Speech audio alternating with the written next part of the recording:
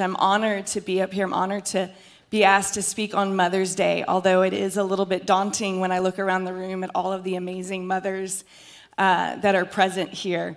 And so it's the prayer of my heart that this does justice to you, to the value of who you are and the importance of your work.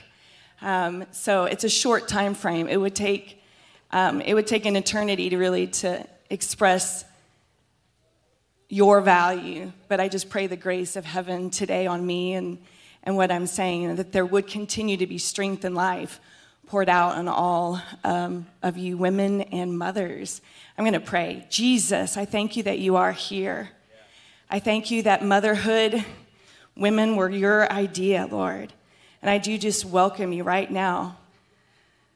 Holy Spirit, just come right now. Continue as you've done all morning, Lord, to refresh and stir in Jesus' name. And I welcome the spirit of wisdom and revelation and counsel to speak, open up eyes to see, ears to hear, hearts to understand. In Jesus' name I pray. Amen. All right, we're going to cover a lot in a short time, so let's dive right in. Culture is saying a lot today about women. A whole lot. It feels messier and at a fever pitch than ever. I don't think the debate about women is anything new, but it does feel at a high level of intensity. I think we can all agree with that, right? And yet, Scripture says in Romans 12, it says, "Do not be conformed to the pattern of this world, but be ye transformed by the renewing of your minds." And so I'm actually not going to spend a long time today to talk about the pattern of this world. I want to talk about the pattern of heaven and his design for women and for mothers, because Jesus, God, is not reacting to anything in this world. He is the King of Kings. He's the Lord of Lords. And so his design has been in place since the beginning of time, since he fashioned us. And so what I'm going to do is I'm going to bring into focus, what did he intend? What was his design, a part of his design in fashioning women and thereby mothers? Because you can't be a mother without being a woman. It's together. There is no one without the other. It is such a privilege to be created a woman and have the opportunity to mother. So that's our focus today, and I believe the Spirit of the Lord is here to bring transformation as our minds see just the absolute glory in what he designed and fashioned since the beginning, since Genesis, right? That's where it all began. So in Genesis chapter 1, where it all started, right? In Genesis 1:26, God says, "Let us make mankind in our image, in our likeness, so that they may rule over the fish in the sea and the birds in the sky, over the livestock and all the wild animals, and over all the creatures that move along the ground." So God created mankind in his own image. In the image of God, he created them, male and female, he created them. Very good. God blessed them and said to them, "Be fruitful and increase in number. Fill the earth and subdue it. Rule over the fish in the sea and the birds in the sky and over every living creature that moves on the ground." This is a culmination, his crowning achievement, God's crowning achievement in as he's fashioning the world, this moment of creating male and female in his image. And yet there was something that wasn't good after saying everything was good. In Genesis chapter 2 and verse 18, the Lord God said, "It is not good for the man to be alone," because at this time there was just one, right? Just one man. "I will make a helper suitable for him." Okay. The only thing that wasn't good was for man to be alone. And so the solution to this first problem was to fashion a suitable helper. And so being the wise God that he was, he went on a search for it. It's a talent contest, maybe, I don't know. In the following verse, "Now the Lord God had formed out of the ground all the wild animals and all the birds in the sky. He brought them to the man to see what he would name them. And whatever the man called each living creature, that was what its name was. So the man gave names to all the livestock, the birds in the sky, and all the wild animals. But for Adam, no suitable helper was found. So the Lord God caused the man to fall into a deep sleep. And while he was sleeping, he took one of the man's ribs and then closed up the place with flesh. Then the Lord God made a woman from the rib he had taken out of the man, and he brought her to the man," right? This is amazing.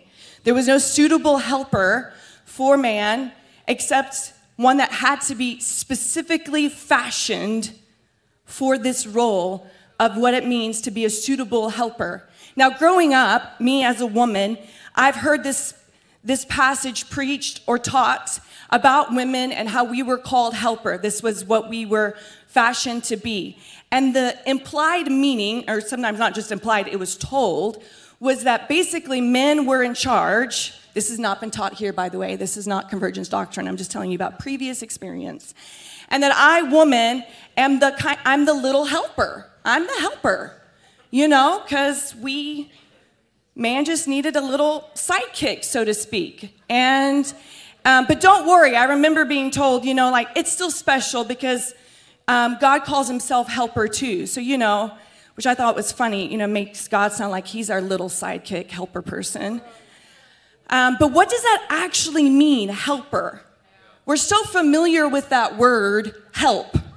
What does it actually mean, help? I mean, I know a lot of us moms are like, we're saying that word every day, help, Please help. Somebody help. So, but what does it mean?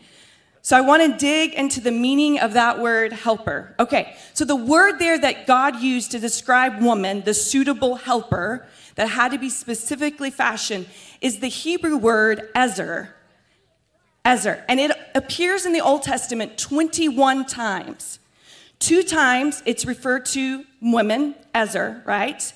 3 times in the Old Testament, it refers to the powerful nations that Israel called out for help for when they were besieged. The remaining 16 times it uses in the Old Testament, when it uses the word ezer, it is in reference to God as our helper. It's never referred to as a man, by the way. This is not a demeaning message about men, but it just happens to be Mother's Day, so there's focus here, right? That's it. So like when it says Psalm 118, this is one of the 16 references. The Lord is with me. He is my helper. He is my ezer. I look in triumph over my enemies. Andrew did not know I was going to be preaching on this. Psalm 121. I lift up my eyes to the hills. Where does my help, my ezer, come from? My ezer comes from the Lord, the maker of heaven and earth. Do you see a pattern, a design here of what helper is, what an ezer is? Whether it was when Israel was besieged and cried out for help from a powerful nation, or when the people of God were crying out, who was their ezer? Woman was called ezer. You as a woman, let me be very clear, this is not an implied meaning, this is designed meaning from heaven. We're called ezer. You were called help. You are the difference between victory and defeat. You are. It is not good for man to be alone. He needs a suitable ezer. Because he always has a plan for victory. He wanted there to be full success for Adam, for all people on the planet. And woman was a suitable solution for victory. Your help, the way you were designed to give help, is the difference between victory and defeat, life and death. So much is riding on us understanding this. This pattern, this imagery of giving help and not leaving us alone was continued with Jesus when he was here. In his final days leading up to the crucifixion, before he was resurrected, he began to tell the disciples, right? He says to them, I'm going to leave you, but don't worry, I'm not going to leave you alone.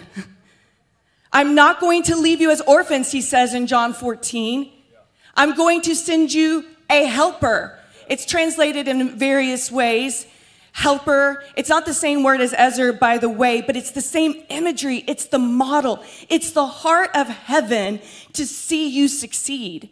I'm going to send you a helper. I'm going to send you an advocate, in some translations say. I'm going to send you a comforter. You're not going to be alone. I will come to you. I will be with you. And he fulfilled those promises, right? The Holy Spirit was poured out. He is helping us.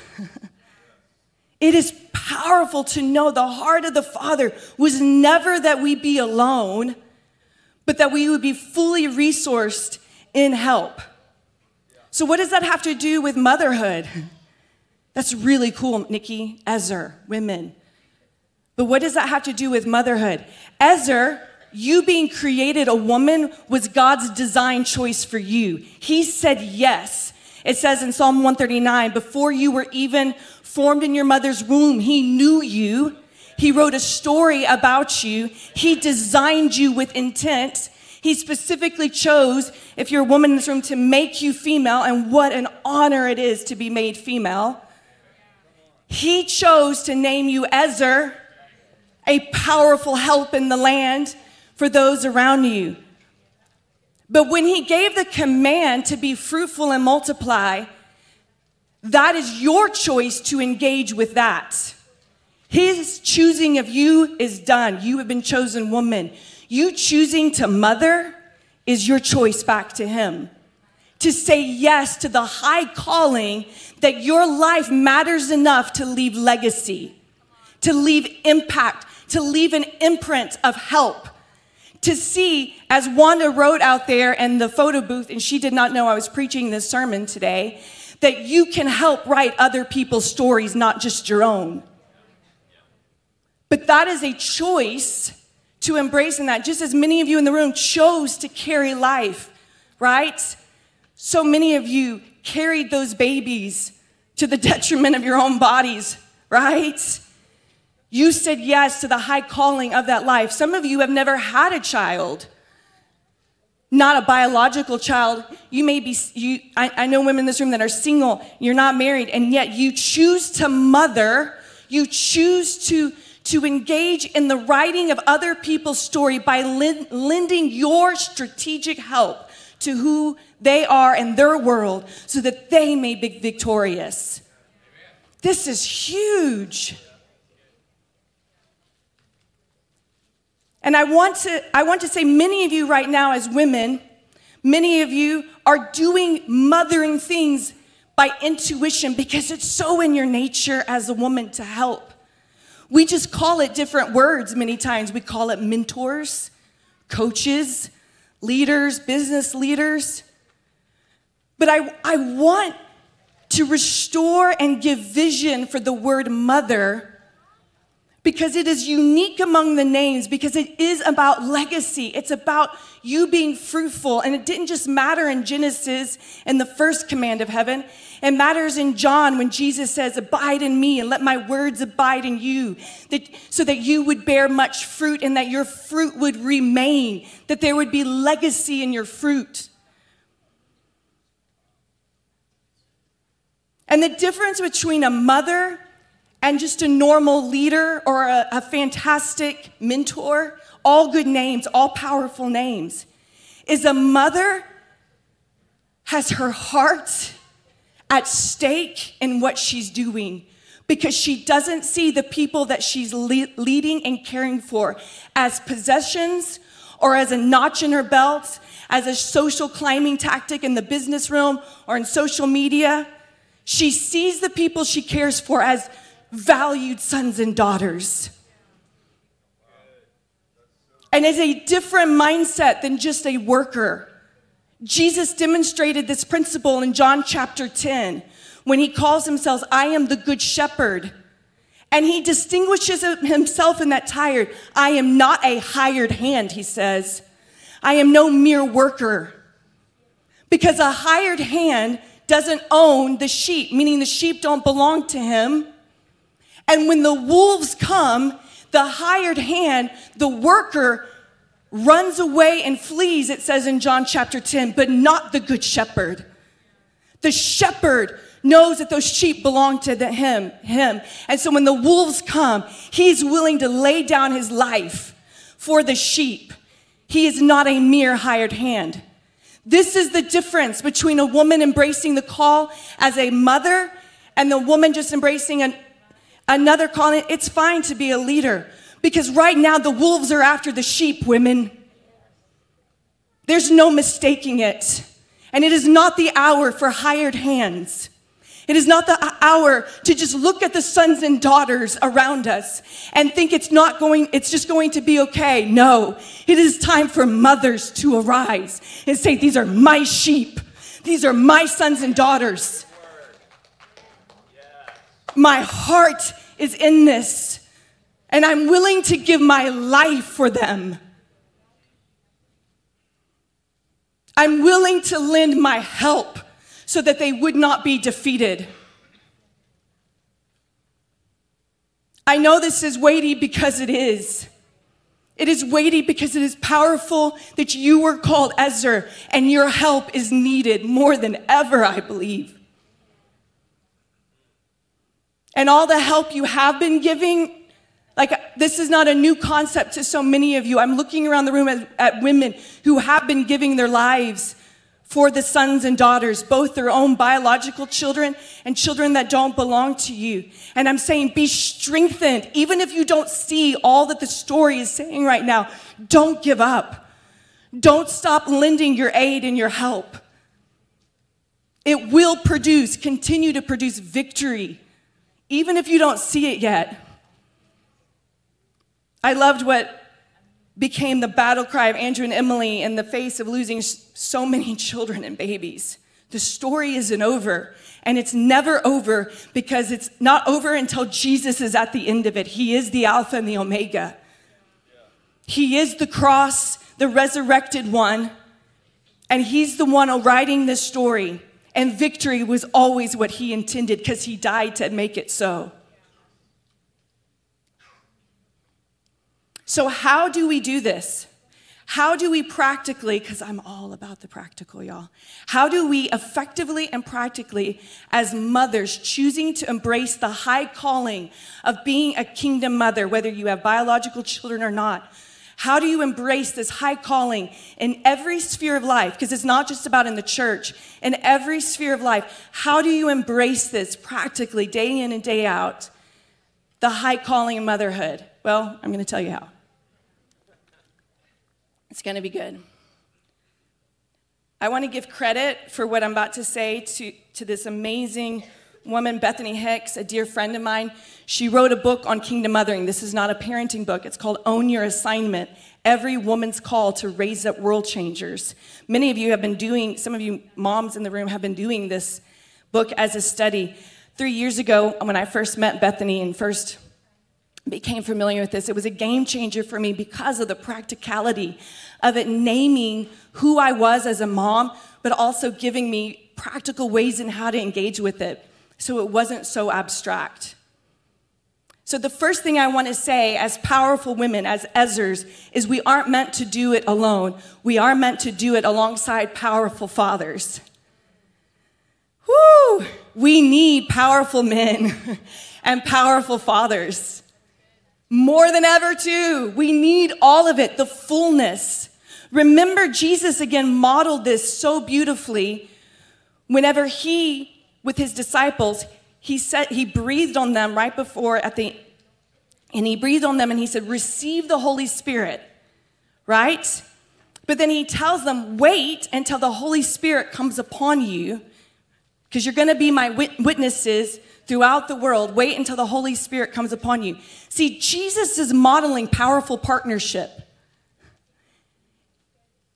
He didn't model this Lone Ranger mentality. The Trinity, the 3-in-1, what a mystery that is, right? The Father, the Son, the Holy Spirit, working as a powerful unit, complementing each other. And truly powerful people are not insecure people. So powerful women can work side by side with powerful men so that we can see the fullness of all that we have to give, right? There's not fullness without the full design of heaven. It is not good for man to be alone, and that goes for women too, guys. We're not lone rangers. For you single moms and the single women present, though, right now, remember that is why he is here with us, helping us. Even you are not alone. I'll address that more in just a minute. But in church, in the places of our influence, let us lean into powerful partnerships, the unity of us as the leaders, the fathers and mothers in the faith, to see the fullness that the sons and daughters need. My children don't just need me as a powerful mom, they need my husband right there with me. And he's here today. He and my kids are. They're just back in children's ministry, changing people's lives. Yes, hallelujah. Hallelujah. All right, so there's 3 practical ways that we as mothers can lend our help, can lend our ezer to see victory in those that we're shepherding. The first is keeping the word of God, the vision that God has for those that we're leading, alive and in our hearts. In Luke chapter 2:11, remember Mary, the mother of Jesus. From the beginning, from the first time Gabriel the angel came to her and told her about Jesus and what was going to happen, Mary believed that word, right? And she kept that so close to her heart. It says it again here in Luke chapter 2, verse 8. And there were shepherds living out in the fields nearby, keeping watch over their flocks at night. And an angel of the Lord appeared to them, and the glory of the Lord shone round about them, and they were terrified. But the angel said to them, "Do not be afraid. I bring you good news that will cause great joy for all the people. Today, in the town of David, a Savior has been born to you. He is the Messiah, the Lord. And this will be a sign to you. You'll find a baby wrapped in cloths and lying in a manger." Okay, so the shepherds go and find Mary and Joseph and Jesus the baby, and they tell Mary and Joseph what they just seen and heard. And it says there that Mary treasured those words in her heart. That means she literally kept them close. She kept them before her. All that the Father was speaking over the Son, Mary as a mother treasured the vision, and she didn't let it die. She didn't let it die. When the Father speaks over the people that he's entrusted to you, you as mothers are uniquely wired to carry it in your heart. You know what I'm talking about, moms. You can remember all those things that your kids did, that where they succeeded, or where you know the Lord spoke to you about your kids. Yeah? And we treasure those things in our hearts deeply. We keep them alive. We remind our children about that. Don't forget. I know I do. My kids they laughingly say, "Mom, I don't know if I remember those stories or you've just told them to me so many times that it's so ingrained." But I always keep before them the God stories. I remember what God said about this. I remember when God did this in you. As a mom, I carry it. I treasure it in my heart. I keep the vision of the Father before my eyes and before their eyes, so that we live according to his vision, not according to earthly patterns of this world.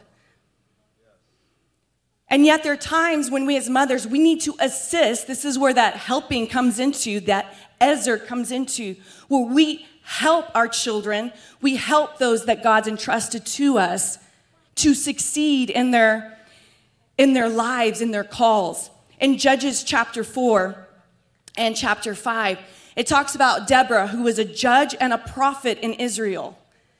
And I love this. In Judges 4:4, it says, "Now Deborah, a prophet, the wife of Lapidoth, was leading Israel." She was judging Israel at the time. She was holding court. She had vision as a prophetess. She had vision for Israel that she was speaking into the people of Israel.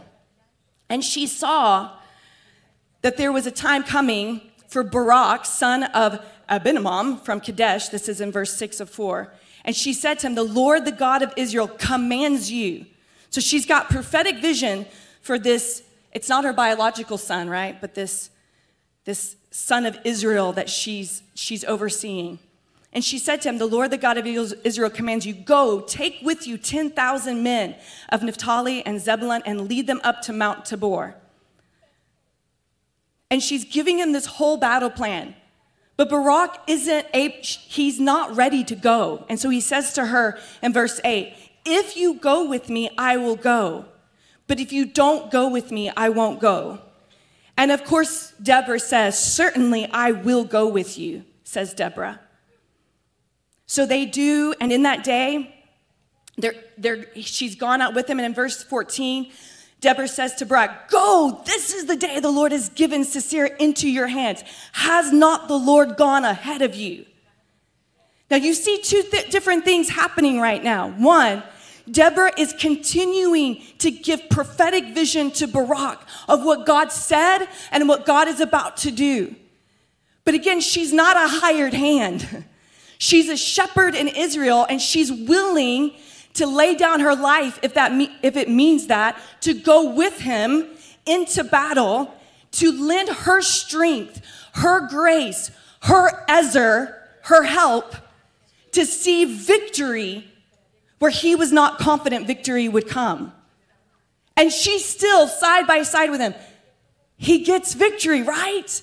They are routed. In the following chapter, they're singing a song in Judges chapter 5. Really cool song talking about how great and almighty God is. And then Deborah says this line, in the days of Shamgar, son of Anath, in the days of Jael, the highways were abandoned. Travelers took to winding paths. Villagers in Israel would not fight.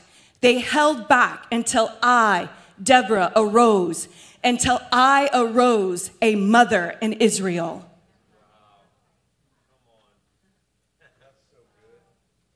She did not say, and I arose a prophet. She could have. She could have said, and I arose a judge. She could have.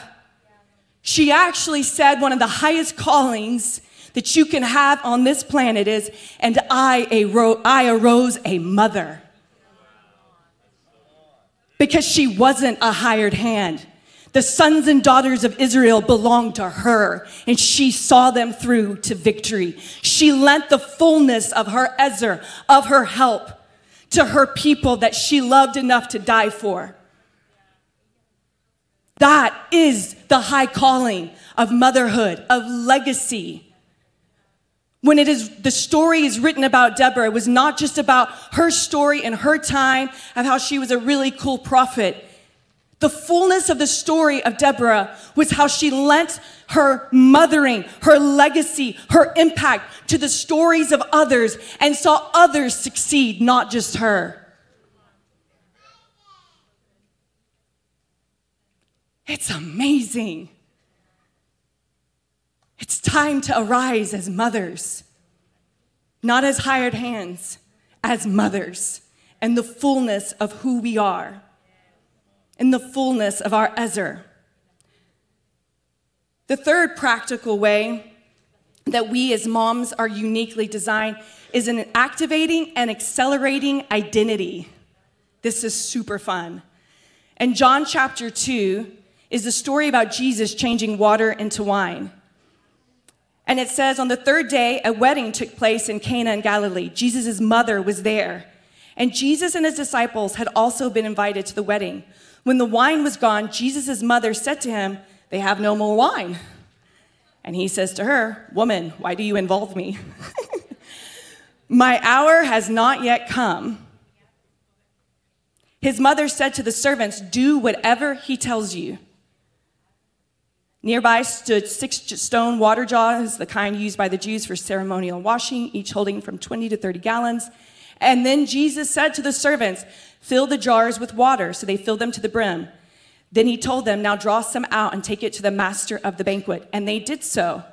And we know the ending of the story. Jesus turned water into wine because his mama told him to. Yeah. Now, I want you to catch something here. There's a lot happening in this passage. But remember, Mary, this whole time, had been storing, treasuring in her heart the word of the Father about the identity of her son. She knew he was the Son of God. She knew he was the Messiah. She knew he was going to inherit the throne of David. She knew all the words about her son. But what is interesting here is it was the mother who activated and accelerated the timing of the identity of her son. He says to her, woman, what are you doing? Like, my time has not come. But there is a grace on the mother as the Ezer to help it along. And it wasn't sin, and it was obviously the father was okay with it because Jesus did it. And then it goes on to say, what Jesus did here in Cana of Galilee was the first of the signs through which he revealed his glory, and his disciples believed in him. This is not the only story of women accelerating and activating the destinies and identities of their children. This is just the only one I have time for. You can get the book. Bethany does a good job breaking through all the rest. Do you see the union there of Father God giving identity? Fathers give identity. Mothers activate it and accelerate it. Because we're the Ezers.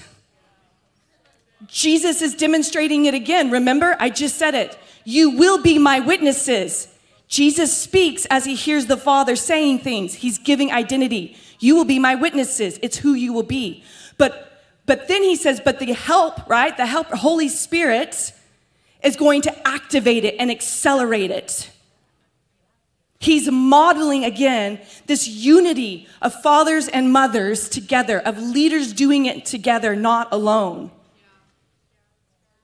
I was in a meeting this past year, a youth meeting with amazing leaders. And I remember at this one particular night of the meetings, the overseer had invited fathers of the faith to come and bless the students, the Gen Zers who were there. And I am so glad he did. We need fathers doing this.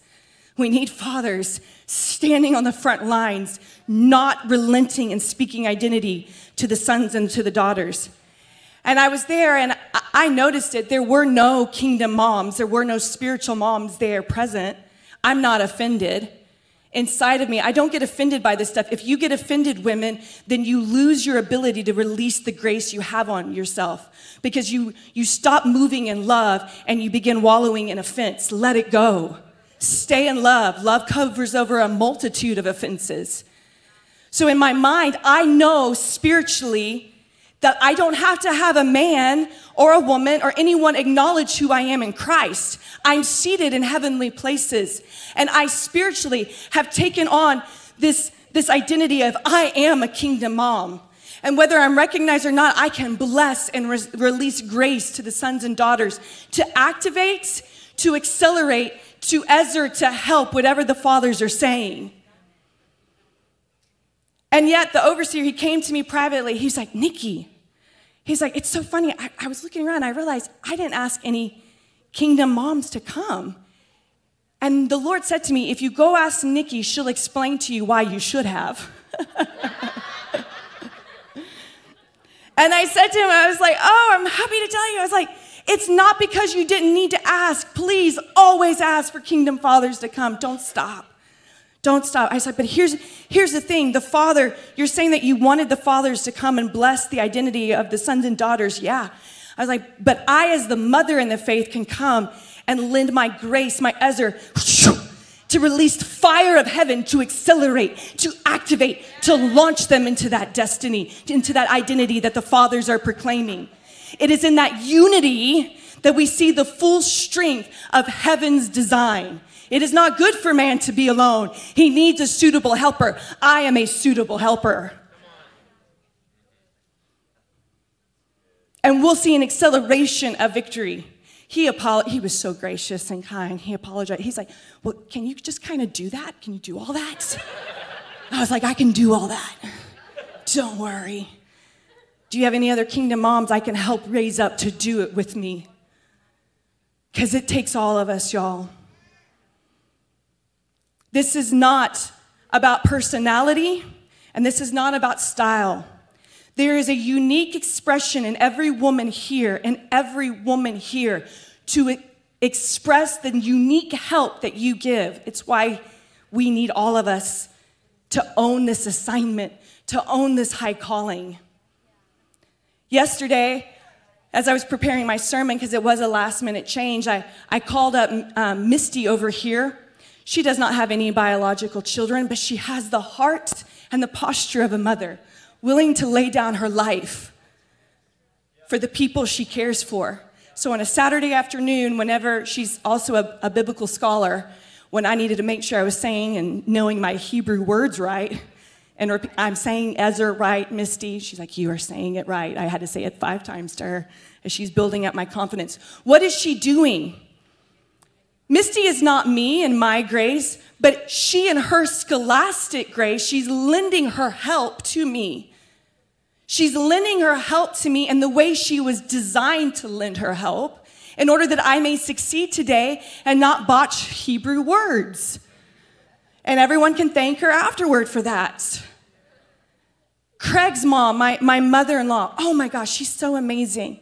If you talk to my kids, we could talk all day about the comfort and love we have felt from her in the meals and the way she has served us. She has such a servant's heart. For those of you out there that are taking meals to people, you women, you moms, it doesn't take much to know that when a mom's sitting in a hospital room, what that meal means to her. That you're lending your Ezra, your strength, to people in their time of need where they feel defeated. A meal is a lot, y'all. Cookies especially on a hard day. I do. I'm like, Jesus and some hot cookies will get me through. One of my spiritual moms, she passed away 2 years ago, one of the most significant women in my life. She wasn't just a mother in church, she was a mother in the business realm. Very successful businesswoman. And she did this. She mothered in the business realm successfully. She didn't go around saying, I'm gonna mom you.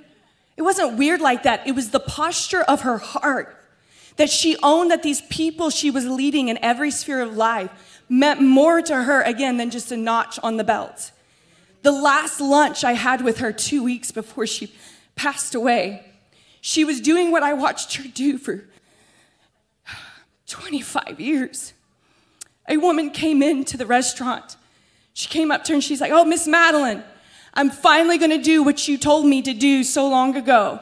She was taking a step in the business community to lead out in powerful ways to help the community grow more success in business. Now, Madeline did this. She saw this woman and had prophetic vision for her life of what she could do in the business realm. And for years, she kept speaking it to this woman. And in that moment, she said, you're gonna do great at that meeting. Again, Lenny, what do you need from me to help you succeed? And the woman said to her, she's like, oh, I think I got it all taken care of. I just want to say thank you for all you've done to help me. So many of you women in the business realm, you're carrying people, you're carrying the hearts of others to help them succeed, to help that business succeed. I think about Wanda and how beautiful our campus is. The vision, the prophetic vision she's had for this house. It's not just because she loves beauty. It's because she has a mother's heart, and she's taken ownership of increasing the beauty of the house in a mothering way. I hope you're getting a picture of this. Some of you are praying prayers. You're lending your strength through prayers because maybe your kids aren't talking to you. Don't stop. It means the difference between victory and defeat. These are just a few of the ways that we mother, y'all, in every sphere and area of life. It is not a personality. As much as I love Leave It to Beaver and June Cle, like it's not always that. Maybe you are that type of mom. That's great. But I'm saying the unique design of heaven in you, in your Ezra, is the exact help your kids need and the children around you, the sons and daughters around you. So don't waste your time or expend your energy trying to be a mother that you weren't designed to be. Lend the strength that only you have and you possess. It's enough. It's more than enough. But if I'm going to be super honest with you, because it's so in us to help, it's so in us to help our kids and to help those around us, it's very easy for us women, for us mothers in the faith, us mothers in every area of life to see where we're failing and we're not helping. It's so easy, especially on Mother's Day, right? I was like, oh, I'm going to speak on Mother's Day? I'm not a perfect mom. My daughter said, of course you're not, Mom, but remind the women, it's never about perfect moms, about good ones. We just need good ones. Maybe there's places where you feel like you can't help or you haven't been a help. And where I want to land right now is God is our Ezer. He is our help, women.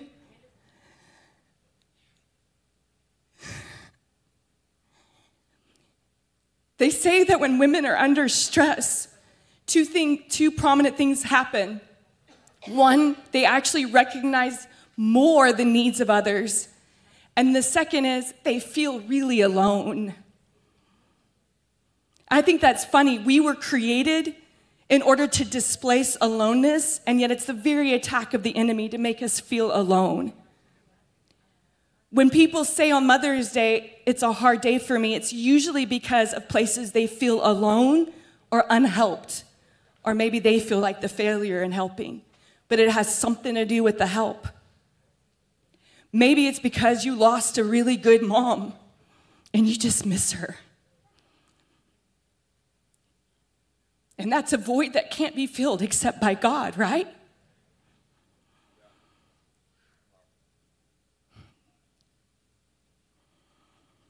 There's single moms in here that you don't have what I get to have at night to vent my feelings to my husband.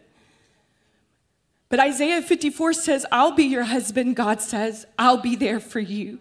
You will not be alone. There's a reason why in the Old Testament it's 16 times he is our help and only 2 times, women, that you are. You were never meant to be the end-all be-all help. Not for your children, and not for those who are even around you.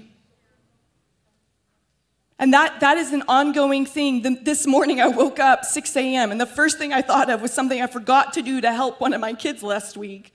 And I was like, oh, I can't believe I didn't do that. She hasn't even brought it up, but of course I'm like, and I'm about to preach a Mother's Day message, and this is again proof why I feel very weak. And the Lord is again like, I am your help, Nikki. I can help your kids. I can help you. So every place that you feel alone, every place that you feel maybe that God didn't help you or that you need help right now, God is our Ezer. You were made in his image, not vice versa. And we can surrender right now the heavy burdens of our heart, moms and women, and let him come and help. And this is no ordinary help. I cried to you, God, for help, and you gave me victory, it says. Andrew kept saying it, I lift up my eyes, from whence cometh my help? Where is my Ezer? My help comes from the Lord, the maker of heaven and earth. Oh. And he is the one helping your children. He is the one helping where you can't help. He is the great Ezer, and he is faithful. He is the Alpha and the Omega. I said it earlier, the beginning and the end. He's the writer of your story and the stories of the children that you care about. So we surrender. If you could just stand up, let's surrender.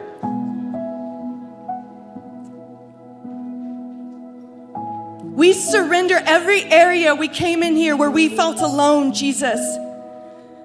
Even men in the room where you need the Ezer, you need help.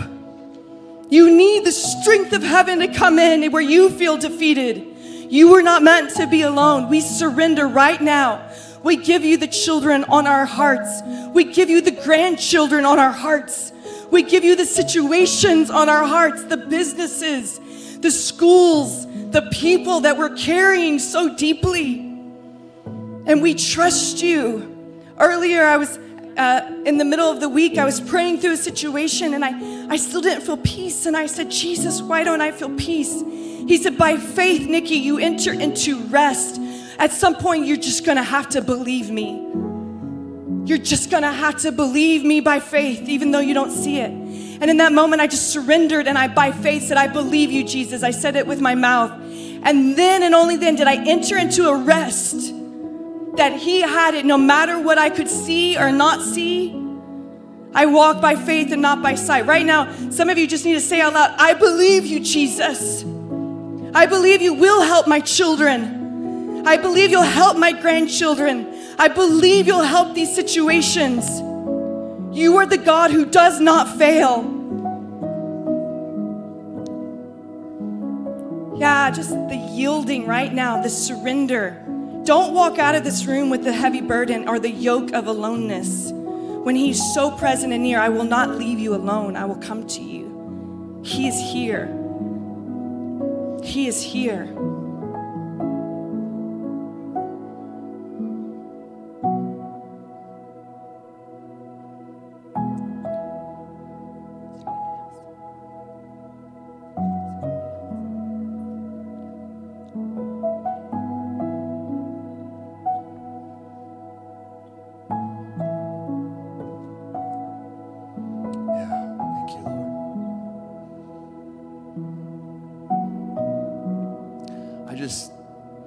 Felt this place even just